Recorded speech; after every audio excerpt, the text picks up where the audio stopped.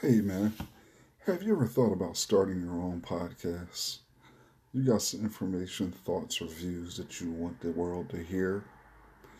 When I was trying to get this podcast off the ground, I had a lot of questions. How do I record an episode? How do I get my show on Apple Podcasts, Spotify, and all the other places people like to listen? Man, the big question though was how do I make money from my podcast? The answer to every one of those questions is really simple. Anchor. Anchor is a one-stop shop for recording, hosting, and distributing your podcast. But best of all, it's 100% free and ridiculously easy to use. And now Anchor can match you with great sponsors too, so you can get paid to podcasts. One of the benefits that I really loved about doing my podcast with Anchor is the ability to get my podcast on multiple platforms with the click of a button. So if you've always wanted to start a podcast and make money doing it, go to anchor.fm/start. Go to anchor.fm/start. One more time for the people in the back.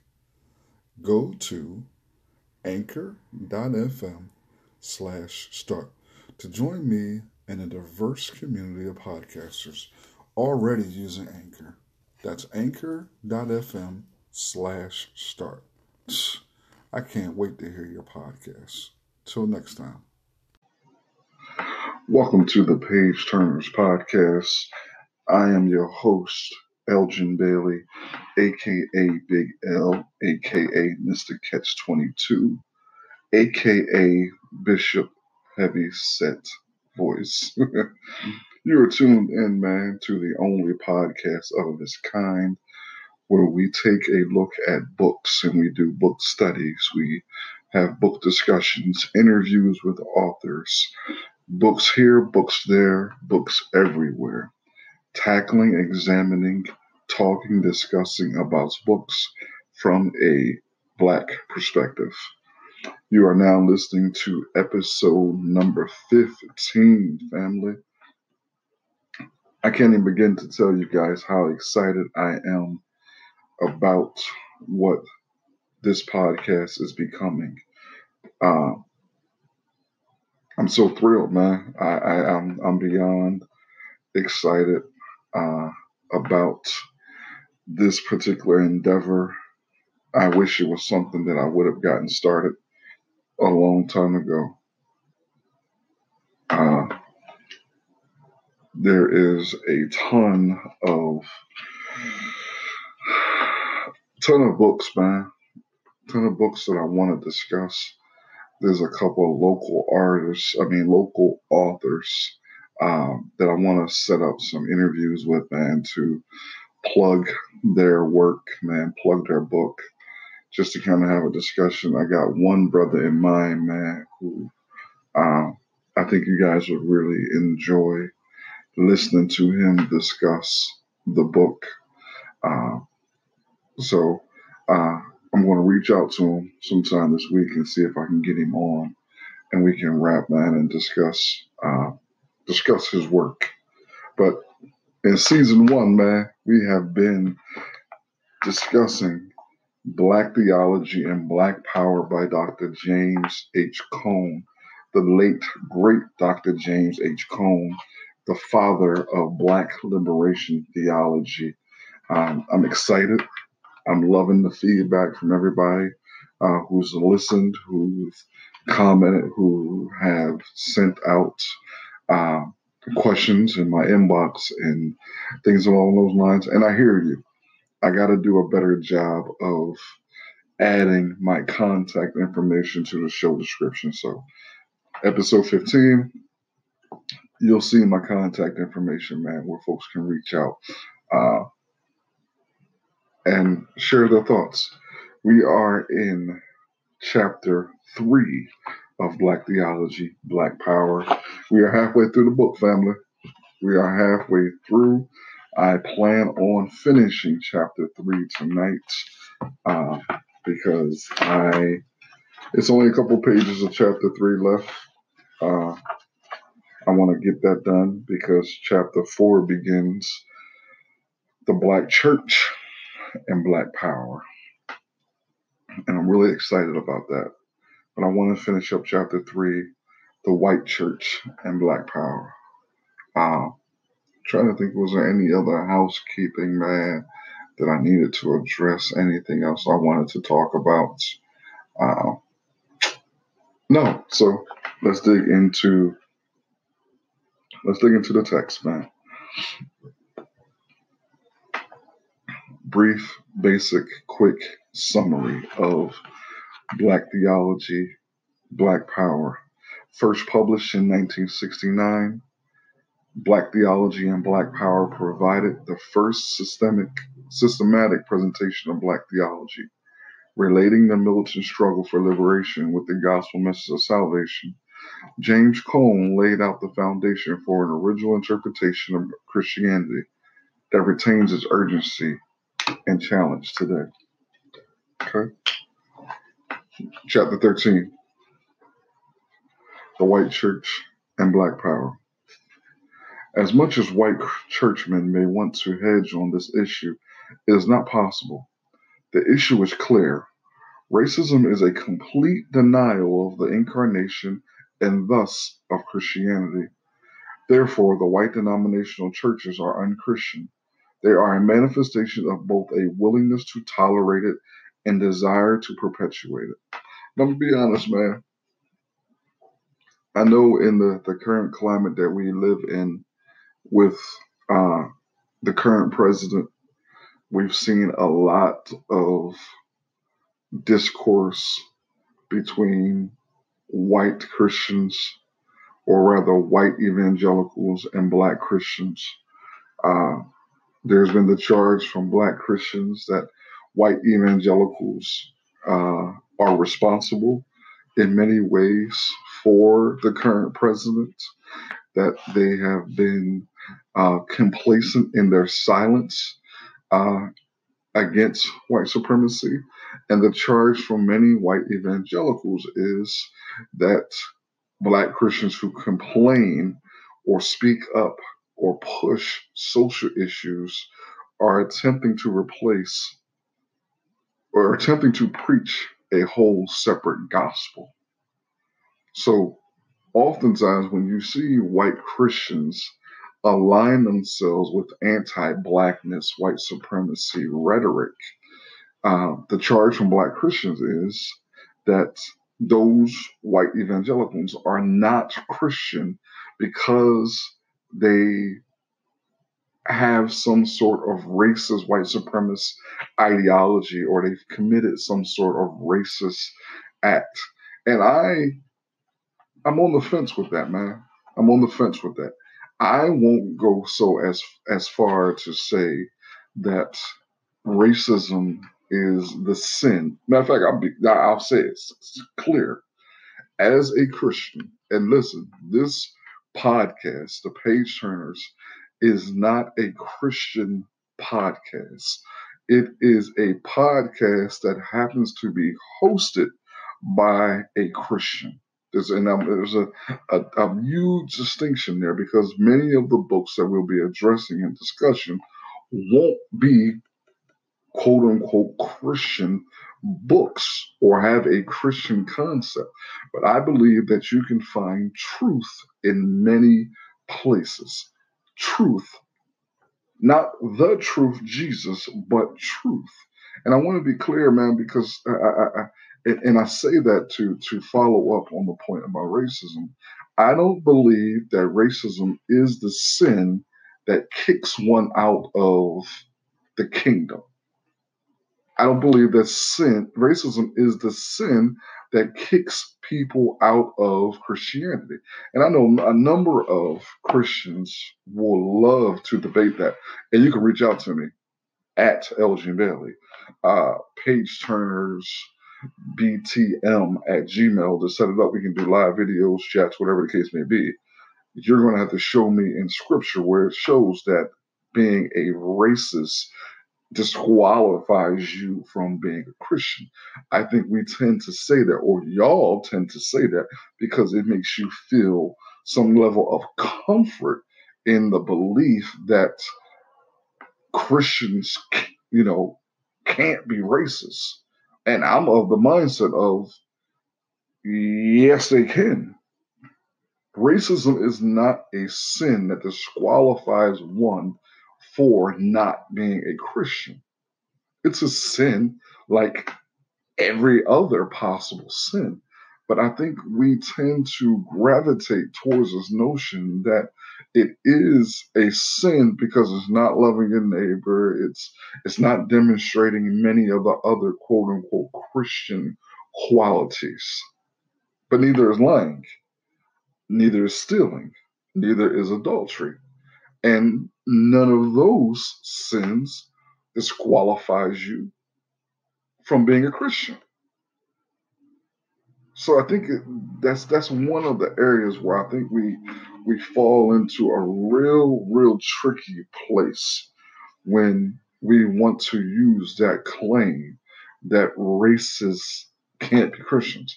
I don't agree with that. I believe, you can be a a Christian who lies, a Christian who steals, a Christian who commits murder. It, Racism doesn't disqualify one from being a Christian. And again, this is not a Christian podcast. This just happens to be a Christian text or a text that is written by a Christian that we're addressing this time. Okay.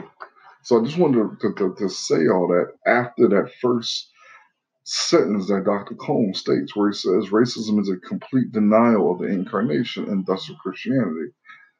Therefore, the white denominational churches are unchristian. I don't fully agree with that. I understand the perspective. I understand where he's going. And I understand what many of you guys are saying when you say that. But I think it's a real slippery slope there. Okay? And the text reads, the old philosophical distinction between the primary and secondary qualities of objects provides an analogy here, where only the primary qualities pertain to the essence of a thing. Regarding the church, are not fellowship and service primary qualities without which the church is not the church? Can we still speak of a community as being Christian if that body is racist through and through?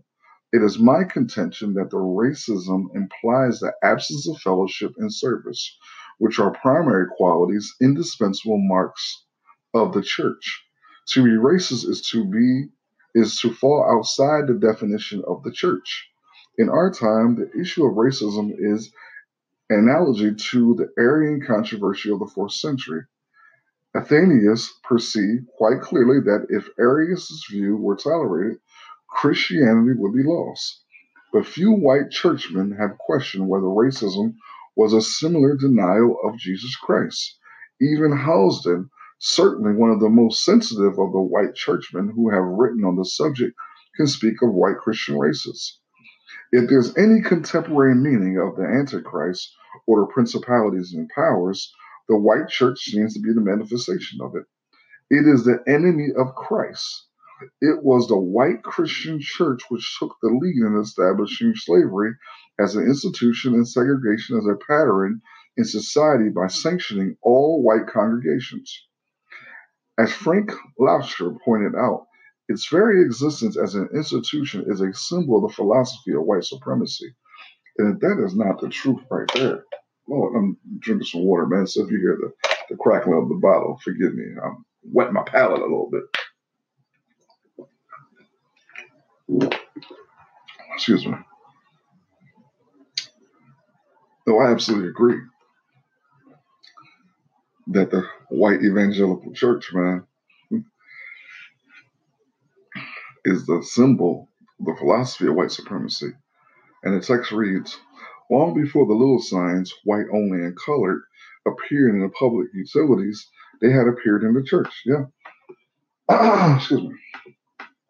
Halsden shows clearly the work of the church in setting the pattern which later became general law for all America, saying that many of the things that we saw Many of the Jim Crow laws, many of the issues that we saw take place against the white terrorism against blacks was very much done by white Christians. So that's where my that's what troubles me when people say that racists can't be Christians. I don't know. I think that is a worthy and a much needed discussion that to be had. I think there's a lot to unpack there. And I think it will be very beneficial for Black Christians in particular to have the discussion and unpack that layers of stuff to cut through before we just go ahead and make the general statement, because I think there's some richness there that we can discuss theology wise and doctrine and unpack it. And I think just sometimes, man, we don't want to do that for whatever reason, man. For whatever reason, I think it's important for us to do that, man. And the text reads: First came the segregation of the Negro within the church, and then followed the separation of churches by the spontaneous withdrawal of the Negro Christian. Much later, the elaborate patterns of segregation were to arise in the church and in secular society. With its all-white congregation, it makes racism a respectable attitude. By remaining silent, it creates an ethos which dehumanizes blacks. Man, it is the church which preaches that blacks are inferior to whites, if not by word, certainly by moral example. In the old slavery days, the church preached that slavery was a divine decree, and it used the Bible as the basis of its authority. Not only did Christianity fail to offer the Negro hope of freedom in this world, but the manner in which Christianity was communicated to him tended to degrade him. The Negro was taught that his enslavement was due to the fact that he had been cursed by God. His very color was a sign of the curse which he had received as descendant of Ham. Parts of the Bible were carefully selected to prove that God had intended that the Negro should be a servant of the white man, and that he would always be a hewer of wood and a drawer of water. Man. Several ministers even wrote books justifying slavery. It may be, wrote George D. Armstrong in The Christian Doctrine of Slavery, that Christian slavery is God's solution of the problem, relation of labor and capital, about which the wisest statesmen of Europe confesses themselves at fault. In another book, Slavery Ordained of God, Fred A. Ross wrote that slavery is ordained of God to continue for the good of the slave, the good of the master, the good of the whole American family, until another and better destiny may be unfolded. Damn. Today, that same church sets the tone for the present in humanity to blacks by remaining silent as blacks are killed for wanting to be treated like human beings. Like other segments of the society, the church emphasizes obedience to the law of the land without asking whether the law is racist in character or without even questioning the everyday deadly violence which laws and law enforcers inflict on blacks in the ghetto. They are quick to condemn black power as a concept and the violence in the ghetto without saying a word about white power and its 350 years of constant violence against black. It was a church which placed God's approval on slavery and today places his blessing on the racist structure of American society. As long as whites can be sure that God is on their side, there is potential no limit to their violence against anyone who threatens the American race's way of life. Genocide is the logical conclusion of racism. It happened to the American Indian, and there's ample reason to believe that America is prepared to do the same to blacks. That's an uncomfortable truth, man. The uncomfortable truth is there has to be a culmination of I don't know whether it's violence or forces that come together to end what is taking place. There has to be there has to be, whether it's violence. I don't know. I don't know, man. And I love the fact that later on, towards the end of the book, man, Dr. Cone addresses the violence and the reconciliation aspect. So I don't want to jump too far ahead in my thoughts. I want to stay with the text, but that's yeah. It's a lot to wrestle with, man. It's a lot to wrestle with. And the text reads, many writers have shown the church's vested interest in slavery and racism. At first, the white Christian questioned the Christianizing of the slave because of the implications of equality in the Bible, because of the fear that education may cause the slave to fight for his freedom. Slave masters at first forbade the baptism of slaves on the ground that it was an invasion of their property rights. But the churchmen assured them that there was no relationship between Christianity and freedom in civil matters. In the words of the Bishop of London, Christianity and the embracing of the gospel does not make the least alteration in civil property or in any of the duties which belong to the civil relations, but in all these respects it continues persons just in the same state as it found them. The freedom which Christianity gives is a freedom from the bondage of sin and Satan, and from the dominion of man's lusts and passions and inordinate desires, but as to their own outward condition, whatever that was, whether bond or free, their being baptized and becoming a Christian makes no matter of change in it. And that's what you see, man, in a lot of the Christian missionaries. A lot of the white missionaries, man, today and yesterday, were concerned about the condition of blacks' soul. It didn't matter that their physical bodies were in a state of oppression, hurt, pain, whatever the case may be, captivity. As long as their souls were taken care of, everything was all right.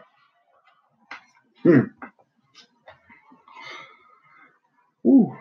And the text reads, in fact, some churchmen argued that Christianity made blacks better slaves. Yeah, we saw that then, and we still see it today. Christianity made better slaves because what did it do? It made many blacks docile. And we see it's the same thing today, that many blacks would rather run to their prayer closet to fight white supremacy than to even practice something as simple as group economics. The text reads, when slaves began to get rebellious about their freedom, according to the Methodist missionaries, it was missionary influence that moderated their passions, kept them in steady course of duty, prevented them from sinning against God by offending against the laws of man. Whatever outbreaks of insurrection at any time occurred, no Methodist slave was ever proved guilty of incendiarism or rebellion for more than 70 years, namely from 1760 to 1833. Many ministers even owned slaves. Surprise. In 1844, 200 Methodist traveling preachers owned 1,600 slaves. 1,000 local preachers owned 10,000 slaves. This fact alone indicates the white Methodist churches tolerated and propagation of the slavery system. There is no evidence that it saw any real contradiction between slavery and essential Christianity. And I think that's the chief argument, that the white races don't see anything contradictory between the actual gospel and their white supremacist ideology.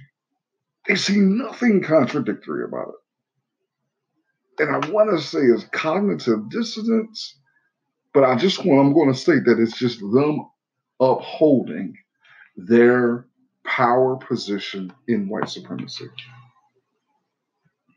And the text reads, some northern white Methodist churchmen would probably remind me that the church split precisely over that issue in 1844. This seems to suggest that at least the North was against slavery. Don't buy that, family. If the North was against slavery, it nevertheless had no intention of viewing blacks as men. Northern churchmen are reminded that it was in their section of the country that free Negroes seceded from various white churches because of intolerable humiliation by whites. Richard Allen. It was the Northerners who pulled Richard Allen and his companions from their knees as they knelt at prayer at St. George's Methodist Episcopal Church in Philadelphia. We all went out of the church in a body, wrote Allen, and they were no more plagued with us in the church. There is no evidence at all that the North was more humane than the South in its treatment of blacks in churches or anywhere else for that matter. The North could appear to be more concerned about blacks because of their work toward abolition of slavery, but the reason is clear. Slavery was not as vital to their economy as the South's.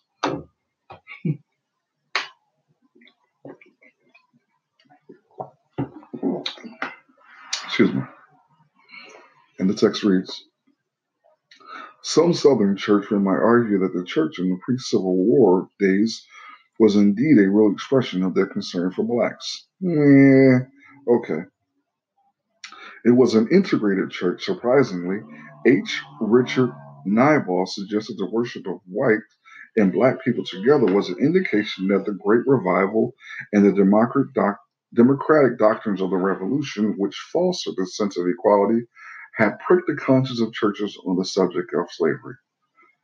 White and black worshiped together and at their best sought to realize the brotherhood Jesus had practiced and Paul had preached. There were many significant exceptions, it is true, but the general rule was that two races should be united in religion. In the Methodist and Baptist churches, it was the conviction of the essential equality of all souls before God which inspired the white missionary and an occasional master to share the benefits of a common gospel in a common church with members of the other race.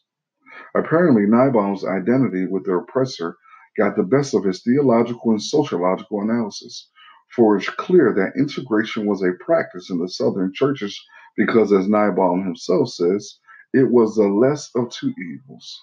It was dangerous to the slave system to allow slaves to have independent, uncontrolled churches. The abolitionist activity in the northern black churches and the Nat Turner Revolt of 1831 reaffirmed this fear. Laws were even passed which prevented the education of blacks and the assembly of more than 5 blacks without white supervision. Rather than being a demonstration of brotherhood or equality, the integration in the churches was a means of keeping a close watch on blacks. Halsden is right about the church. It was and is the mother of racial patterns, the purveyor of errant sedatives, and the teacher of immoral moralities. Man, I love that. I got to write that down right there. The white church is the mother of racial patterns and the purveyor of errant sedatives and the teacher of modern immoralities. Okay. The text reads, the Quakers were the only denominational group which showed any signs of radical obedience to Christ. Its leaders, George Fox and George Keith, declared clearly the contradiction between slavery and the gospel of Christ. An example of Quaker view of slavery is illustrated by the resolution of 1688 passed in Germantown. Now, though they are black, we cannot conceive there is more liberty to have them slaves as it is to have other white ones. There is a saying that we shall do to all men like as we will be done ourselves, making no difference of what generation, descent, or color they are. And those who steal or rob men, and those who buy or purchase them, are they not all alike? Here is liberty of conscience, which is right and reasonable. Here ought to be likewise liberty of the body, except of evildoers, which is another case. But to bring men hither, or to rob and sell them against their will, we stand against. Excuse me. The Quakers were against slavery. Or, let me be clear, in 1688, they clearly made a statement that they were against slavery. It is unfortunate that such men were in the minority even among Quakers. There was a temptation to let economics rather than religion determine one's actions. The Quakers, like most groups who could afford it, owned slaves. See? But the spirit of freedom and liberty in civil matters was at least a concern of some Quakers, which is more than can be said of others. In light of this history, it is not surprising that the white churchmen have either condemned black power or, as is more often the case, joined the other silent intellectuals in, in our colleges and universities. They have never championed black freedom. During the most fervent period of lynching, the church scarcely said a word against it. In their silence is what? Complicity. Lasher's study of the 25 major denominations comprising the Federal Council of Churches of Christ in America shows that until 1929, most churches scarcely uttered a word about white inhumanity towards black. In fact, Gunnar Myrdal pointed out Methodist and Baptist preachers were active in reviving the Ku Klux Klan after the First World War. There is of little question that the church has been and is a racist institution, and there is little sign that she even cares about it. So far as the major denominations are concerned, it is a story of indifference, vacillation, duplicity. It is a history in which the church not only compromised its ethic to the mood and practice of the times, but was itself actively unethical, sanctioning the enslavement of human beings, producing the patterns of segregation, urging upon the oppressed Negro the extractive sedatives of the gospel, and promulgated a doctrine of interracial morality, which is in itself immoral. Some churchmen probably would want to point out their unselfish involvement in the civil rights struggle of the 1950s and 1960s. It was a black man, Martin Luther King Jr., who challenged the conscience of this nation by his unselfish giving of his time and eventually his life for poor blacks in white America. During the initial stages of his civil disobedience campaign, most white churchmen stood silently by and criticized with their political cohorts, and most who eventually joined him in his work were Johnny come lately. Even here, their participation reminds one of the white churchmen of the pre-Civil War era. As long as the South was the target, Northern churchmen could assure themselves that it was a Southern problem, totally unrelated to their own Northern parishes. Most thus came to think of themselves as missionaries for Christ in a foreign land. But when King brought his work north, many retreated and complained that he was confusing politics with religion. King only regained his popularity among Northern churchmen after the emergence of the concept of Black Power. They came to view King's nonviolence as the lesser of two evils. I am convinced that King's death was due to an ethos created by the white church, which permits whites to kill blacks at will without any fear of reprisal. Few white men have been convicted and imprisoned for slaying a black or a white involved in civil rights. Since the emergence of the recent rebellion in the cities, it seems that most of the white churches do is tell blacks to obey the law of the land. Sounds like white evangelicals today, don't it? Occasionally, a church body passes a harmless resolution. Imagine men dying of hunger, children maimed from rat bites, women dying of despair, and the church passes a resolution. Perhaps it is impossible to prevent riots, but one can fight against the conditions which cause them. The white church is placed in question because of its contribution to a structure which produces riots. Some churchmen will reply, we do condemn the deplorable conditions which produce urban riots. We do condemn racism and all the evils arising from it. But to the extent that this is true, the church, with the exception of a few individuals, voices its condemnation in a style of resolutions that are usually equivocal and almost totally unproductive. If the condemnation was voiced, it was not understood. The church should speak in a style which avoids abstractions Its language must be backed up with the relevant involvement in the affairs of the people who suffer. It must be a grouping whose community life and personal involvement are coherent with its language about the gospel. The church should speak in a style which avoids abstractions. Its language must be backed with a relevant involvement in the affairs of people who suffer. It must be a grouping whose community life and personal involvement are coherent with its language about the gospel.